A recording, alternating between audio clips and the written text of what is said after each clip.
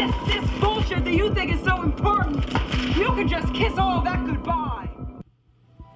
You still don't understand what you're dealing with, do you? Perfect organism. Here we go. Okay, welcome to episode 9, I think it is, of Perfect Organism Podcast. I'm your host, Jamie, and this is... Peter. How you guys doing? All right, so we are discussing Alien Resurrection, the elephant in the room, the big elephant in the big room. And I'm gonna let you start. I'm gonna let you start this conversation out. I know you decided to watch Alien Resurrection. I know you didn't get all the way through it, but I'm interested to hear your thoughts about kind of re-entering that film. Well, for a little preface here, everybody, we decided several weeks ago that we wanted to tackle discussing Alien Resurrection, and I let out a modest sigh when we decided that, and I was like, "Oh, okay." It was a little daunting at first because I knew I'd have to watch the film again. I wasn't too thrilled about that, but I watched about half or 60% of it before we recorded this podcast, and just watching the director's cut and going back and seeing things over once again, it's very apparent that this film is a total disservice to the franchise and the fans entirely. Yeah. Well, it's interesting too. We've been talking about it, and I know even Aaron Percival, Corporal Hicks from AVP Galaxy, said that they were talking about Alien Resurrection. Strange coincidence this week, and we've been talking a lot. Even it's kind of crossed over into a few of our episodes in terms of the design of the Nostromo and the design of the first Alien film, and I kind of compare the two, the design of the first Alien film and Alien Resurrection, and certainly Alien Resurrection has these great set pieces, but nothing feels connected. Like that whole cell room that Ripley happens to be in, looked cool, but it wasn't really functional, Yeah, in that case, it was definitely more form over function, whereas in the subsequent Alien films, it was definitely function over form. Yes. And I think, as far as the aesthetic goes of Resurrection, it was just really dark and muddy, and it had that French quality to the entire film. Yeah. Not to imply that French films are bad or anything like that. Irreversible, we've discussed that. Yes. In personal conversations. If you guys want to watch a pretty fucked up film, go watch that. Yeah. Or fast forward through a pretty fucked up film. Yeah, but at the end of the day, I mean, it doesn't retain any of the visual pieces or any of the style that was popularized by Ron Cobb and Sid Mead and all of those retro-futuristic artists that they really captured in the first two Alien films, and even Alien 3 with the Weyland-Yutani architecture. Yeah. And I'm surprised that Jean-Pierre Jeunet, who, if people don't know, Pete knows who he is. A lot of people do know who he is. Jean-Pierre Jeunet is the director of Alien Resurrection. He also directed The City of Lost Children, which is a great cult film. But it's a great film in and of itself. He directed Delicatessen, and he directed a very successful crossover film called Amélie. And Amélie is just brilliant. Jean-Pierre Jeunet is a brilliant filmmaker. But I'm surprised that Jean-Pierre Jeunet didn't realize that, I'm not making a French film, and I can't really bring those sensibilities to this film. Maybe some similar aesthetics, yes, but that scene where, I don't even remember the guy, but he gets an alien, bites through the back of his head, and he takes the pieces of his brain. Oh yeah, the sergeant, or the Lopez guy with the hairy shoulders. Yeah, and that was Perez, General Perez. Yes. That scene was really, I was just like, was it a little bit comical? Absolutely. But it was like parody. It's like it didn't belong in an Alien film. It totally detached the viewer from the film because the alien's just standing there idly behind General Perez after he, just gashed out the back of his head. It was totally unnecessary, gag, because if that portion of your brain was traumatized and just destroyed, you would have no control over your body. That's what somebody I read in an article online. You'd be dead instantly if you faced trauma to that portion of your brain. Yeah, absolutely. And even you use the term architecture in reference to the Auriga. That was the name of the ship that they were on. What is surprising to me too is the architecture of the alien. The alien were these kind of black things. There was no discernible quality to them. You couldn't see any details. They were just these black bugs. Very homogeneous. Yes. The designs were just dumbed down, and it was almost if, and I know a lot about Alien Resurrection. I was a huge fan. I've told you before, I've said it before, I don't need to say it again, but huge fan. And I don't know but I still don't know if Jean-Pierre Jeunet just kind of said, okay, ADI, which are the design, the practical design effects people who worked on the film. Like, I don't know if he was like, you guys just do what you do and I'll use your aliens. But I don't know. It was very strange how that just got lost in the production. Yeah, there's definitely a dinosaur quality to the creatures in the film, and I don't know if that was to capitalize on the success of the Jurassic Park films that came out in the 90s, because that was up in the air. I remember, being a strapping young lad in the 90s. Yay, diapers. I just remember how much everybody liked dinosaurs. I mean, little boys like dinosaurs, little girls like dinosaurs. Everybody liked dinosaurs back then, it seemed, because of Jurassic Park.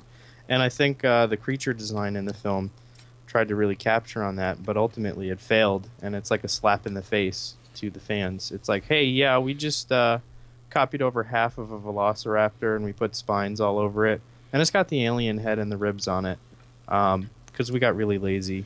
Yeah, it took the direction of Alien 3, which is really when the creature effects started breaking down. I mean, the conceptual design for the creature for Alien 3 were beautiful, but the implementation of them wasn't.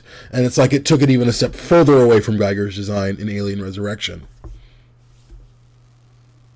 I believe he was so disappointed with the creature design on the film that he wanted nothing to do with it. Yeah. I think there's only very little you can read about his involvement in Resurrection. Yeah. I know that in the art book it makes very brief mentions, the making of book that we both have. Yeah, and getting more into kind of the body of the film, I guess. Ripley. The whole premise is Ripley is cloned back. Of course, I remember reading a review by Roger Ebert when the film came out, and he was talking about kind of the science of Alien Resurrection. He said, so they cloned this woman back, and as the clone grew, the alien clone grew inside her too. And he said that would be like cloning a cookie, like cloning like a chocolate chip cookie and have it being a cookie dough inside or something. He said it was ridiculous, which, yes, okay, it was ridiculous. Whatever, we can get beyond that point. But really, Alien Resurrection was the first film where Ripley had served no purpose. She had nothing to do. There's a couple canon novels in the Alien novel series that are just totally detached from the lore, and it's just like, okay, random people in space are encountering the alien, which is, I essentially feel like Resurrection is just going to be one of those spin-offs. Like, it's like, okay, yeah, we have money, we're going to make this alien film our way, but in no way are we going to be doing the fans a favor. Yeah. Ripley has no purpose in the film.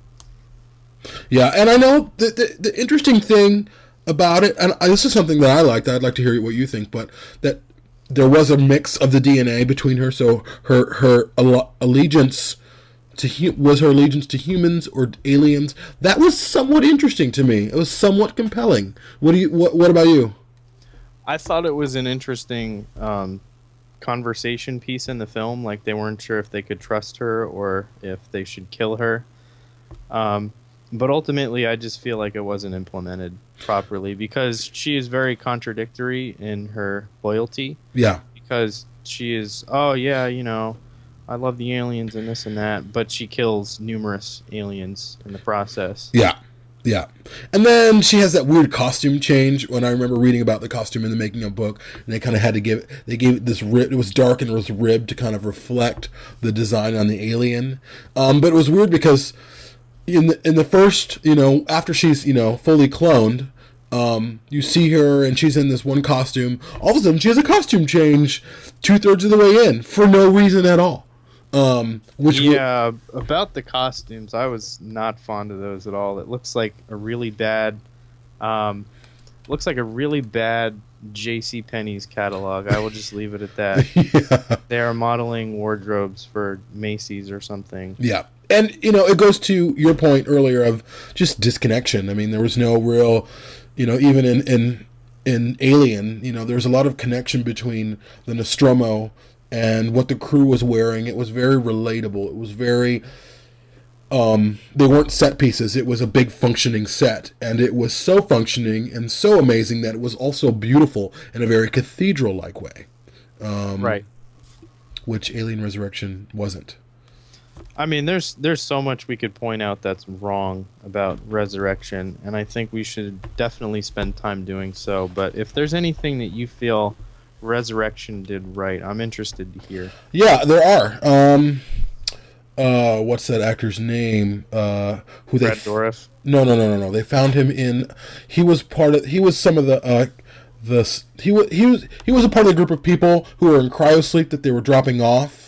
Oh yeah, he's in like all those movies. What's his name? Yes, he's a fantastic character actor. I see his face. Anyways, that actor, the scene where they go into the room and Ripley's talking to him, absolutely compelling. They used that in the trailer. It was really a good, realistic piece of acting, and and he goes, "Who are you?" And she smiles. Thinking of Leland Orser. Leland Orser, yes. That's his name. Fantastic. He was in the X-Files. He's been in so many things. He's a really, really great actor. I loved that scene. I really did. Now that scene where she goes, "I'm the monster's mother." Stupid. But the scene leading up to that, and he's so scared, he doesn't know what's happening. It was really, really compelling. The next scene for me would be the clone room scene. Oh, that is very powerful. Yes. Why is it powerful for you? Because it's essentially this creation looking at failed creations that are just being valued as wastes of life. And she gets to live out this life, however restricted that life may be and however little purpose that life has. She's just looking at all these sad things that were once supposed to be what she was. Yep. And it's almost the byproduct of. I mean, Ripley 8 herself is a byproduct of kind of man's engineering trying to be God. Then she walks to that table and sees herself laying on that table, very mutated and weird and suffering. That was a really. To me, it referenced the cocoon sequence from Alien. Very much where she says the director's cut. Yeah, where she said where Dallas says "kill me," and then Ripley in Alien Resurrection says "kill me," which a little bit of trivia. A lot of people, I think except for Alien 3, everybody says "kill me." That Ripley comes across, and Ripley even says "kill me" in Aliens. So it was an interesting nod to the cocoon sequence. I thought it was a brilliant sequence, and then it was just kind of made stupid by Johnner's quip, "Must be a chick thing," which I just thought brought the whole scene down. That is a very interesting point. There's a echo harkening back to the original Alien film there, but I have to say probably one of my favorite characters in the film would definitely be either Rice or Christie, the guy with the dreadlocks. Okay. He was a very likable character because out of everybody, he seemed to have his head on the straightest, and he seemed to be able to actually use his brain and not be a cardboard character. Yeah. What did you think of Call? I have mixed feelings about Call because I really enjoy Winona Ryder's acting abilities. As do I. I just think that Call was I'm not too fond of her performance as Call. Yeah, I think it was poorly written for sure. And I've read interviews with Joss Whedon, and Joss Whedon's obviously he backed way far away, which I think was funny because I think if the film had been successful, he would have been all over it. But because it wasn't successful, he kind of disowned it. But in one interview, he says, "Oh, they said the lines the wrong way," and I'm like, "Well, what was the right way?" Like, I think Joss Whedon does what he does very well. I think the Avengers films are, well, the first one's awesome. The second one I was underwhelmed with. But I think Joss Whedon is a very great niche writer. I don't think he was right for the Alien film. I just don't think that sensibility... like, for instance, in Aliens, Hudson was funny because Hudson was freaking out. Hudson wasn't trying to be funny, It was just the unintentional comic relief of somebody losing their mind. Yeah, and pressure. Yeah, and then like that scene where in Aliens where Vasquez is walking after they just get up from cryosleep sleep, and he goes, "Hey Vasquez, have you ever been mistaken for a man?" And a very sexist, homophobic, whether that wasn't intended to be homophobic or not, comment. But it was funny too, because those are things that people think of that they wouldn't say, because people who look different make us feel different. But Alien Resurrection was so heavy-handed. It had none of that kind of incidental comedy. It had no validity, and the relevance of the writing and the acting I felt was very minimal. Yeah. In terms of the storytelling. I did enjoy the comic relief provided by Bryce and Joner, even though Joner's commentary is just really wooden and cardboard and like forced. Like they just told him, okay, in this scene you're gonna say blah blah blah blah blah, and you're gonna be a dickhead about it. Yeah. Like he was not reading off of a script. He was just like, oh, okay. What was an interesting scene too, and I liked it, part of it was when the crew from the Betty, and if everyone, just a refresher, the Betty was the spaceship that docked with the Auriga, who brought the cargo, which were humans in cryosleep, to the Auriga for use for facehuggers and such. When the crew of the Betty first encounter Ripley on the basketball court, and they just don't know what the fuck she is, and I like that. There was a part of it where even you could see in Sigourney Weaver's performance, she didn't know what she was either. She was amused. Yes, almost like an animal. Like they're looking at this thing and they're they're taunting it a little bit, but they're no match for it either. She is just as curious as they are. Yes, and it's interesting. Yeah. She's learning from them. I'm sure everybody who's listening in has heard the story about Sigourney Weaver and the basketball court scene. Oh, yeah. That was done in one take. Sigourney Weaver practiced basketball, I want to say, for like 3 hours a day for like 2 months or something.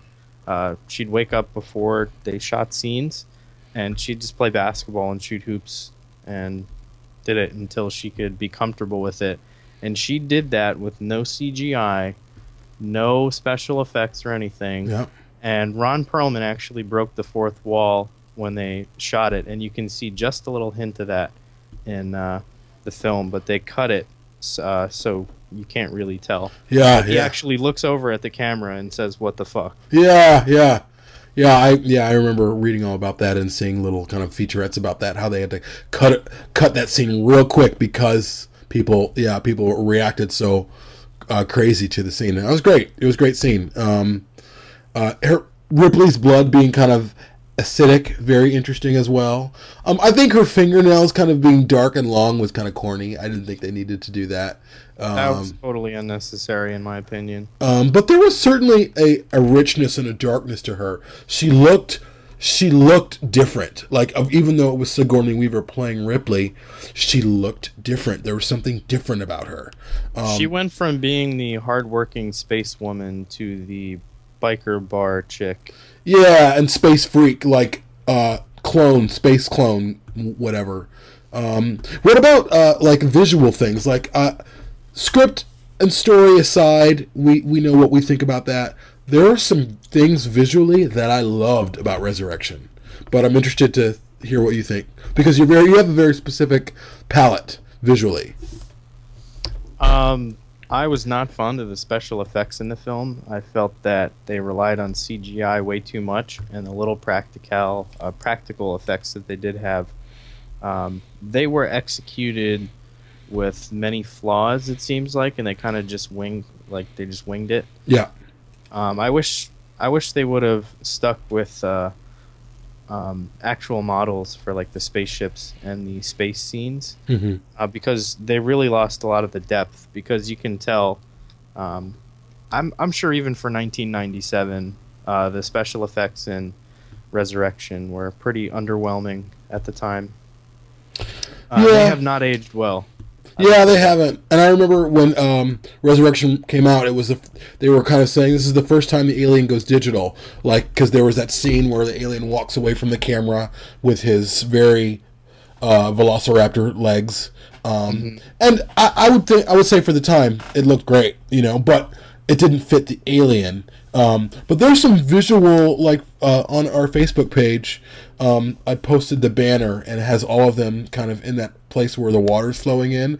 I remember seeing that when the film released, there was Alien Resurrection Digizine on the internet. And you could go and there was all these, it was a really interactive, rich site. And they showed that photo. That was one of the first photos that they had shown from the film, and I loved it. I thought the photo, the way they framed it was gorgeous. And there was a lot of things. Even the scene where Ripley is in that, she's kind of like in a cocoon or in like in that kind of the utero bag or whatever. Oh yeah, like the Queen's lair. Yeah, well, no, not the Queen's lair. When towards the beginning of the film, or right in the beginning, after you see the clone of Ripley, then you see her, like, the camera pans over, and you look down a well, sort of, and there's Ripley in some kind of cocoon bag, and she's kind of getting, and I thought visually gorgeous. Now, you made a comment earlier, it just didn't connect to anything, but it was visually beautiful. Like, I love Jean-Pierre Jeunet's visual aesthetic. It just can't be beat. But unfortunately, again, nothing really connected with anything else. Visually, I'd say the sets and actors and the way it's framed, I'd say that's like all great stuff. Like just the way that all the scenes are lined up and just the cinematography. I thought the cinematography was very good. Too dark for my tastes. Yeah. And there's a dark quality about the film that I feel it capitalized on way too much and delivered very little in return. Yeah. But visually, apart from like the special effects, I'd say it's shot well. Yeah. Darius Kanji actually was the DP on Alien Resurrection, who had DP'd most of Jean-Pierre Jeunet's films up until that point. And he used a special process where it was a bleach bypass process when they were developing the film, because of course in 97 most films, well, all films were still being shot on film, and I love that rich quality, and I think in some ways it did work with Alien Resurrection, but then I would agree with you too that it was too dark, like with the alien, although it almost needed to be dark with the creatures because they look like shit.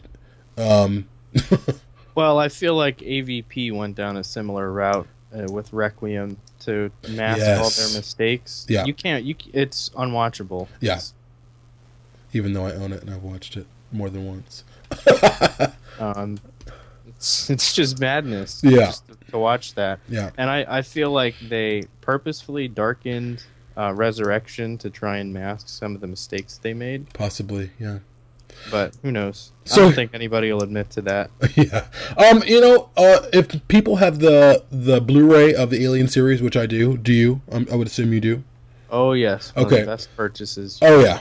And now you can buy for like $80. But on the Blu-ray of the saga, they have a really in-depth behind-the-scenes documentary on Alien Resurrection, and there's more than one person talks about why the film wasn't received well and its shortcomings, and it's very, very interesting. And they're not like kind of bad-mouthing the film, but they're certainly saying, yes, this film was full of problems, and this is why.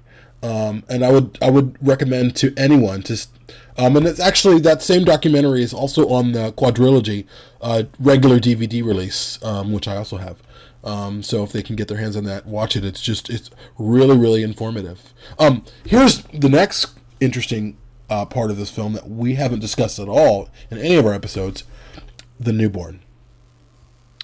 Oh boy, here we go. Tell me. Allow me to quote Jean-Pierre Jeunet on this one. For a Frenchman, it was too much. Interesting. But he filmed it. He is quoted on the book as saying, even for a Frenchman, it was too much. Yeah.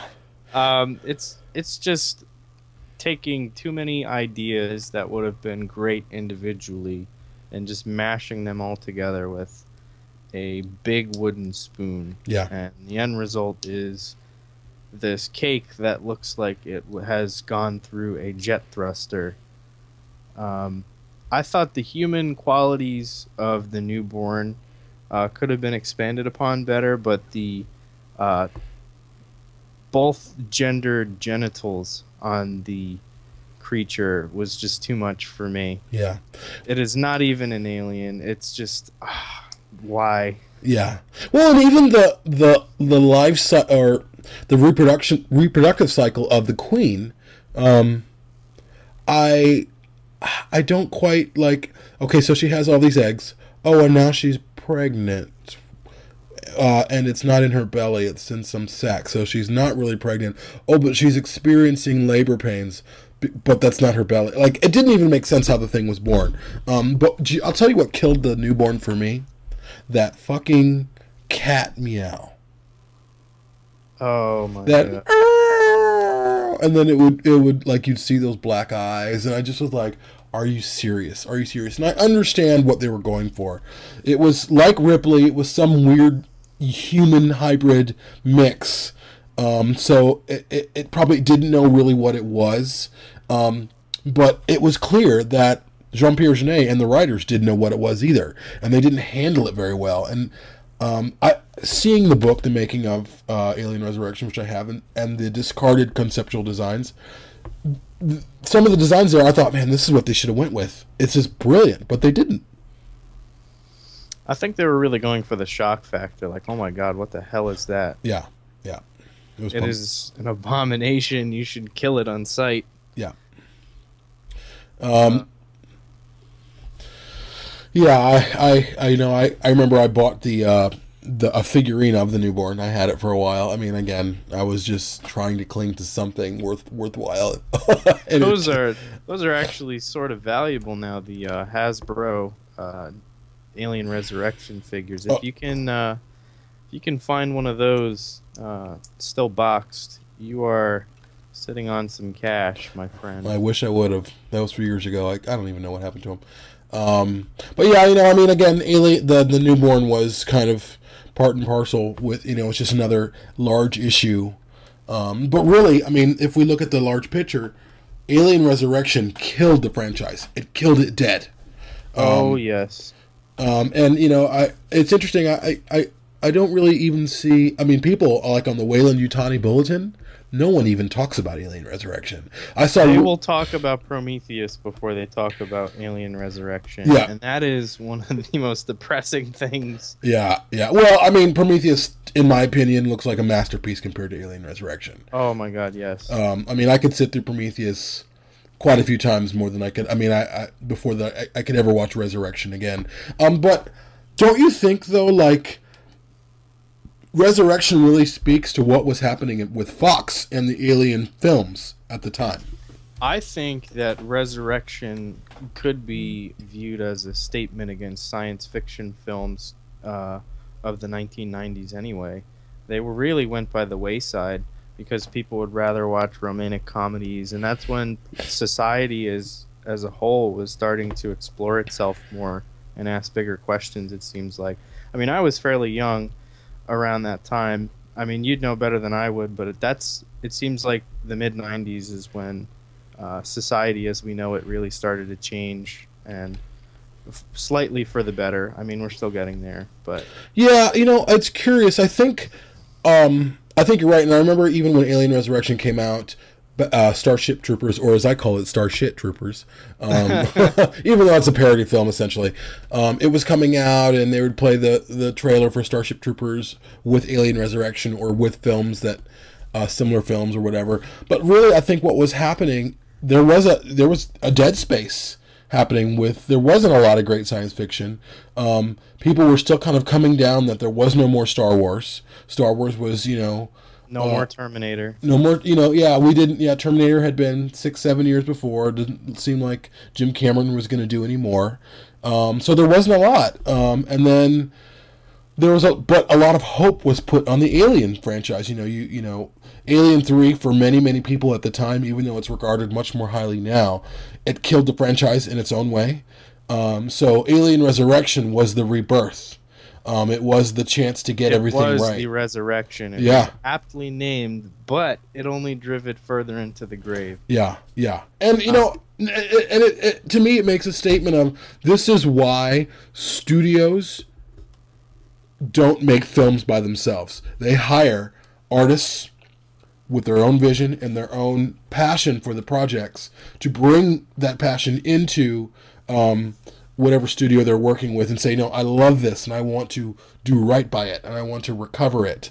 Enter Neil Blomkamp.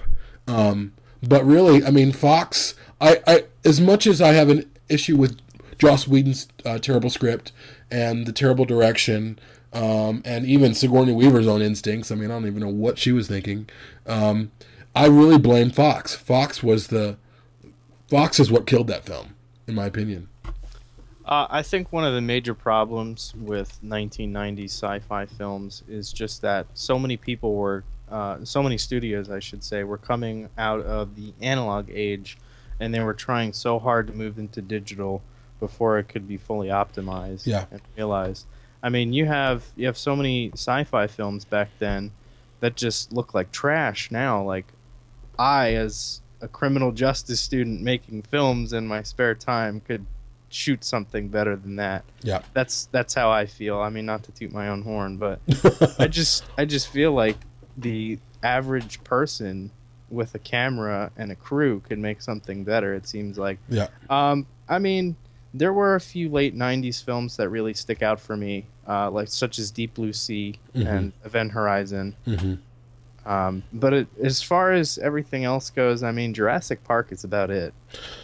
Yeah, and then Terminator 2, of course, early 90s, which broke all bounds, all boundaries, and also The Abyss. James Cameron, I think the ending was terrible, but in terms of, it was a really, really good effort in the science fiction genre that took place under the water in America. Well, that's more 80s, I'd say, because that came out a little after Aliens. That was Cameron's next film, 88, 89, something like that. Yeah, you may be right. Was it 90s? I thought mine was been early 90s. Late 89, I believe. I just okay. Yeah. But yeah, the 90s was this weird kind of, I think even culturally and as kind of a world people, it was kind of a coming down from the glory days of the 80s and kind of like, well, what do we do now? The 80s spawned, late 70s, early 80s has spawned some of the best films ever, Pardon me. Pardon me, I just sneezed. No, you're not allowed to sneeze. Anyways, I totally agree with you. It's almost a disappointment to look at the films of the 1990s as a whole. Science fiction films. Yeah. Because there are some incredible drama films and thrillers from the 90s. Fight Club, Seven, two great David Fincher films. Oh, yeah. Absolutely brilliant films. But it's just hard to ignore the fact that 90s sci-fi was failing, and there are few people who could do anything to fix it. Yeah, and also Alien did nothing to fix that. Yeah, it didn't. But also, too, science fiction has...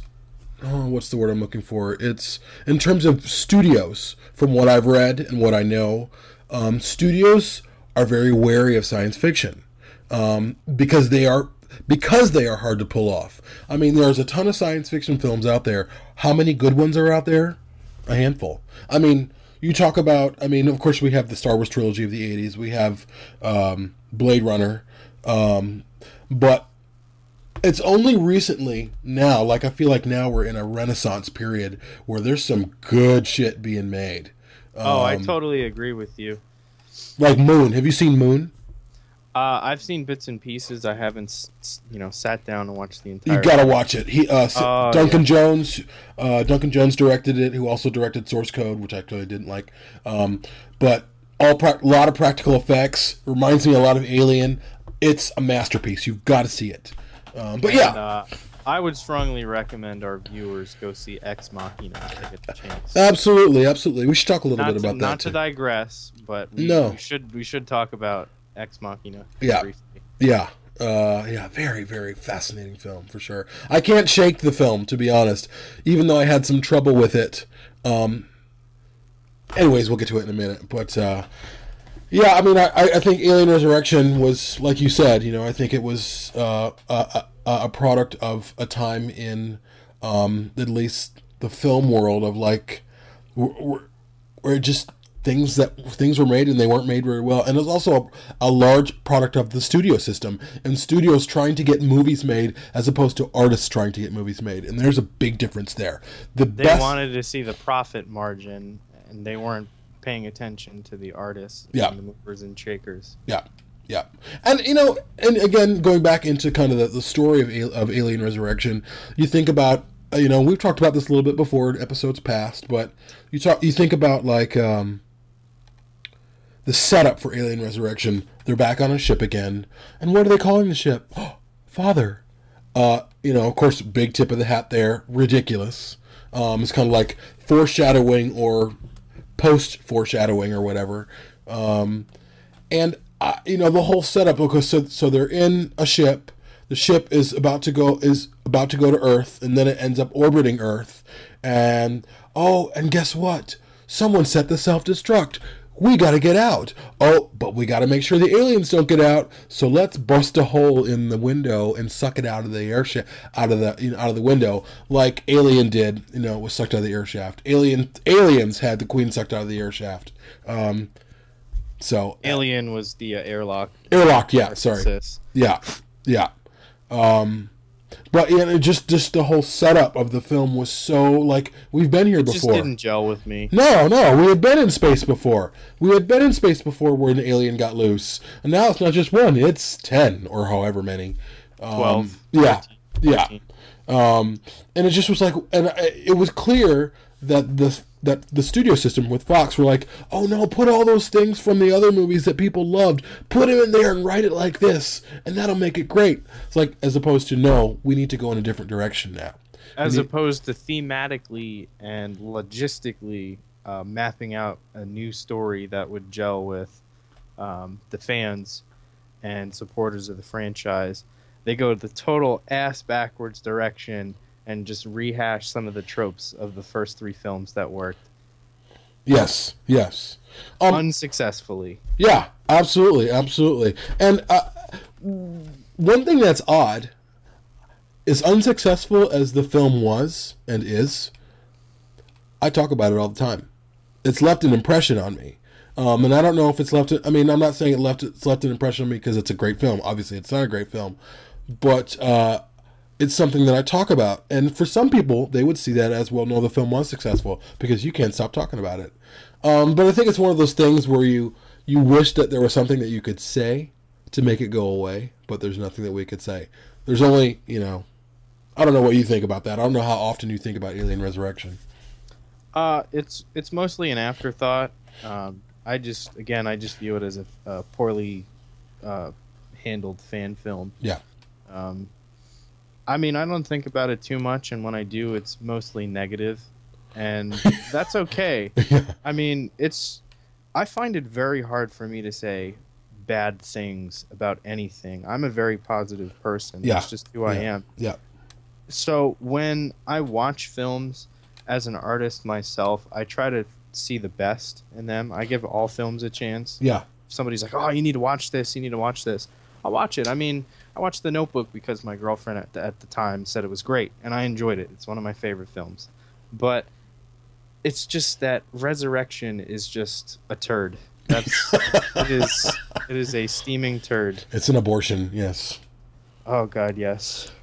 I think probably why I think about Resurrection as often as I do, and I'm not saying I think about it every day, but certainly when we start talking about Alien, and being involved on Facebook. It is very much the elephant in the room. It is. And also, Alien Resurrection was the only Alien film I'd ever seen in the theater. When Alien 3 came out, I was 16, and I was raised very religiously, and they're like, no, you can't see that movie. There's too many F words in it, and violence, and attempted rape, and blah, blah, blah, blah. So eventually I did see it with my dad on a hunting trip, and it was great. But Alien Resurrection, I had so much of my hope in because it was the only Alien film I'd ever seen in the theater. And I'd gotten the posters. I was working at a movie theater at the time, so I got banners and posters, and they were all over my room. And I had a newsletter going on, and I was talking to Carrie Shea, one of the effects coordinators from the film. There was a lot. I just had a lot of hope. And I'm very positive too, but I will say I'm very critical of art. I'm very, if I'm going to go and, for instance, with Ultron, Age of Ultron, which I'd seen, which I was very entertained by, and I did have fun watching it, but I'm very critical of art. And I think I'm critical of art because I have high standards, and some people will just be critical to be critical because they can go on Facebook or online. Well, the thing about art is that it's supposed to make you think. Yes. You're supposed to get something out of it. Yeah. I mean, even with abstract expressionist art, like Jackson Pollock, for example, which actually is a great segue into our next topic about Ex Machina. Yes. Jackson Pollock, he expressed his emotions by taking drips of paint and expressing every single thought in his head on a canvas with no direction. It's so disorganized. People have criticized him for decades. And here he is, one of the most revered artists in all of American history, and he leaves an impression as an impressionist artist, abstract expressionism, and just all this. And it makes you think. Yeah. Whereas something like Resurrection does not. Yeah. I want to get back to Resurrection eventually, but I think that is a good segue. And I'm going to let you take the floor from Ex Machina. We've both seen it. I really want to hear more of your insights. Oh boy, it's hard to pick a place to start because I think it's just such a perfect film. I'm sure you saw my Facebook post about it. I was very brief. Yeah. I kept it short, and I said it is one of the best films that I have ever seen. It was a 10 out of 10. Huh. It is. Looking back, I might have been a bit overzealous with that, and afterthoughts would probably be 9 out of 10. But it is very much a flawless film for me. Mm-hmm. What is it about it that touched you, that moved you? I was so intrigued by the fact that there was almost no advertisement about it. I mean, I saw a Facebook friend share a video about it, and I was just like, whoa, what the hell is this? Is this like some tech film? And I know that Deus Ex Machina means God in the machine, so that would be in the machine for the film title. Mm-hmm. So that would be an implication towards maybe playing God or just technology taking over. And I just went into the film knowing nothing about it other than Oscar Isaac being one of the lead roles. Who was awesome. I enjoyed his work. He was just phenomenal in that role. I mean, there's something about Oscar Isaac's performance that is so real. I will say, I mean, and the film moved me too, for sure. But Oscar Isaac's performance, and for anyone who doesn't know, Oscar Isaac plays, I can't even remember the name. His name Nathan, who is the brains behind and the builder of Ava, who is kind of the star, who is the android, the robot, the synthetic, or whatever you want to call her, the AI. But Oscar Isaac's performance, he plays things so real, that in a way that I have not seen in decades. I know. He was such a real guy. He is the character. Yes, absolutely. And Domhnall Gleeson, by the way, is the only other the only other non-AI star in the film, and they're both in the new Star Wars, by the way. And Domhnall Gleeson, Oscar Isaac is in the new Star Wars. Yeah, haven't you seen the photos, yo? Aren't you a Star Wars fan? Shit. Yeah. Yes. I'm excited. Yeah, he plays Poe Dameron. He's part of like the new three. He's an X-wing fighter. But anyways, Isaac, just that scene. There's a scene when people probably have seen it in trailers where Oscar Isaac starts dancing with one of his girls, and that's all I can say without giving anything away. But just the way he kind of gets into it, like it's not even funny. It was like it just made sense for him because he was the character. But yeah, it's. I'm hesitant to say I had problems with Ex Machina. I didn't have any problems with the film. I have some philosophical problems with it, or not even problems. I have some philosophical hang-ups about it, like trying to wrap my head around certain plot points, and the feminist in me is confused as to what I saw. And I can only leave it there because I don't want to spoil it for anybody. Oh, I know. And I wasn't, like I said, I went into it not knowing what to expect. Me too. Basically, all I can say is it's sci-fi thriller, but there were moments when you feel essentially every palette from films in the past 50 years, romance, horror, thriller, just all these great genres, they come together and you see bits and pieces of all of it throughout the entire film, and it was flawless. Yeah, and part of it, and I can only say it like this because, again, I don't want to give anything away. There was one scene towards the end that reminded me of Silence of the Lambs. And I'm sure you know what I'm talking about. If you've seen Silence of the Lambs. That is a film I have only seen bits and pieces of, but I hear about it endlessly. You've got to see it. It's filmmaking 101. You've got to see it. But anyways, I would say Silence of the Lambs just because there was a scene of horror in the film. Towards the end of the film, and I couldn't make sense of it. And I was trying. Is this when the realization? Yes, and part of Caleb, he realizes an important plot point. Yes, and he's watching Ava walk around. It's first when Caleb is walking around and discovering things. Anyways, and part of my issue with that film, or not that film, was I loved Nathan so much, I felt betrayed by him. And I think that's part of it. That was part of my hang-up with the film. It's like, man, I thought you were a cool guy, you know? You really want him to be, too, because of how he acts. He's just such the proverbial dude bro in the entire film. Like, he's... at the beginning of the film, he's like, I don't want this to be a dissertation. I want this to be two dudes hanging out drinking beers. Yeah. You know? Yeah. And he retains that throughout the whole entire film. Yeah. Yeah. Well, anyways, everyone, you've got to see Ex Machina. It is a must-see. I will say, and I've mentioned this before, as touched as you are of Ex Machina, and you say it's one of the best films you've seen in a long time, I feel that way about Predestination, which we've spoken about. Predestination changed my life. It felt like Blade Runner. It felt like so many different films, but it had its own unique voice as well. It's something, and it's a little slow moving, and there's a lot of exposition, and you've really got to pay attention to what's going on. But you will not see anything like it ever again. So, yeah, I'm with you there, and I need to see Ex Machina again, and maybe eventually in another podcast towards the end or whatever, we can talk about Ex Machina and talk about some spoilers. Absolutely. I think down the road it would be advantageous for us to spend a whole podcast for Ex Machina, because it is essentially related to Alien in that it's inspired a lot by the aesthetic of the film. Yes, and the fact that it's robots and androids, and they play a big role in the Alien saga with Isolation, which brings me back kind of to a couple of an idea I had in terms of, I was thinking about Alien Resurrection. How would I do Alien Resurrection different? And I'm not talking about, okay, I'd set the camera up here. I'm just talking about story. And I think the premise of Alien Resurrection, cloning Ripley back, I can live with. I think it's very interesting. It didn't, and I think about, because I'm a writer, and I've written scripts, I've written whatever.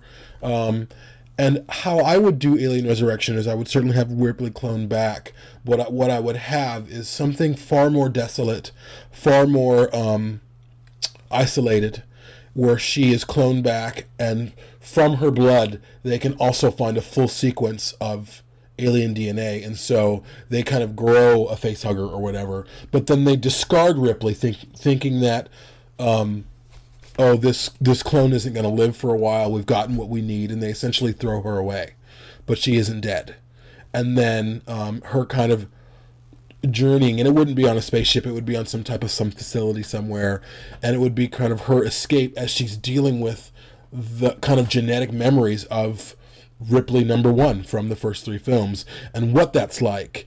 But yet there's another part of her DNA that's calling her, which is the alien creature, and it terrifies her.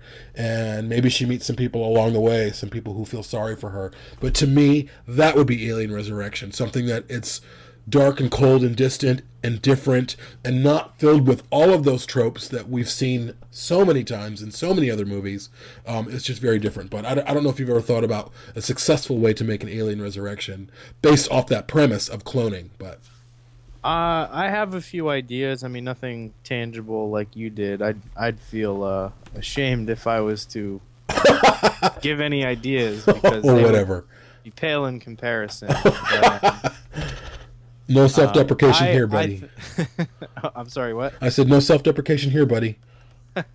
I think that a successful Alien Resurrection would start as soon as Alien 3 ended, when they shut the book and when they close the prison facility on Fury 161, which they did not refer to as in Resurrection, by the way. They referred to it as Fury 16, Fury 116. Fury 16, yeah.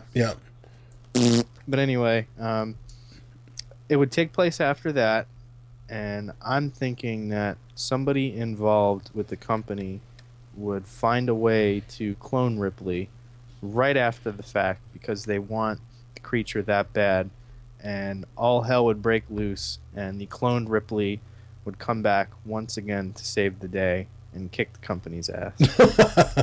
All right, interesting. That's more of a 90s film, but I feel like it could work. Yeah, I think elements of that could work for sure. I think obviously we all have different. For me, Neil Blomkamp said it really well, and I think him and I are a little bit closer in age, so we might see a little bit differently, or similarly. But I feel like for me, what compels me about the Alien series is Ripley. It's the human drama, and not even. I mean, certainly Ripley. It's how do people deal with the situation that they're in? How do you deal with? How does a whistleblower survive this type of situation? They make a statue of you in Berlin. Yeah. So I think I like the idea of Ripley, even a cloned Ripley. Maybe I don't know if I like the idea of her kicking ass again.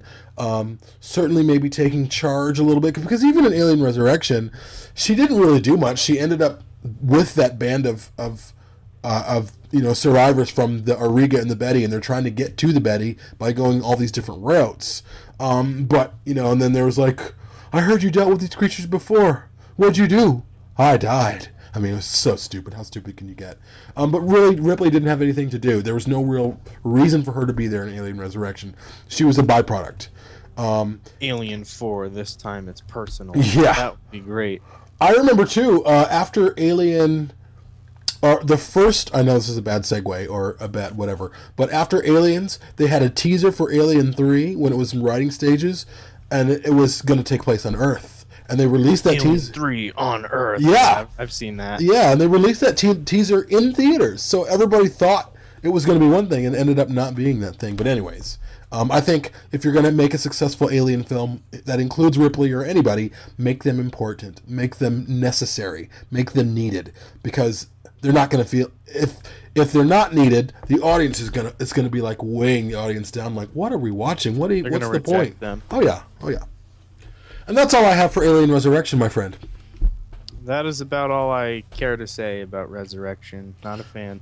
And I should say, our next episode will not include Pete. Unfortunately, I'm going to be interviewing Dominic, who runs the blog and the Facebook page Alien Explorations, who is just...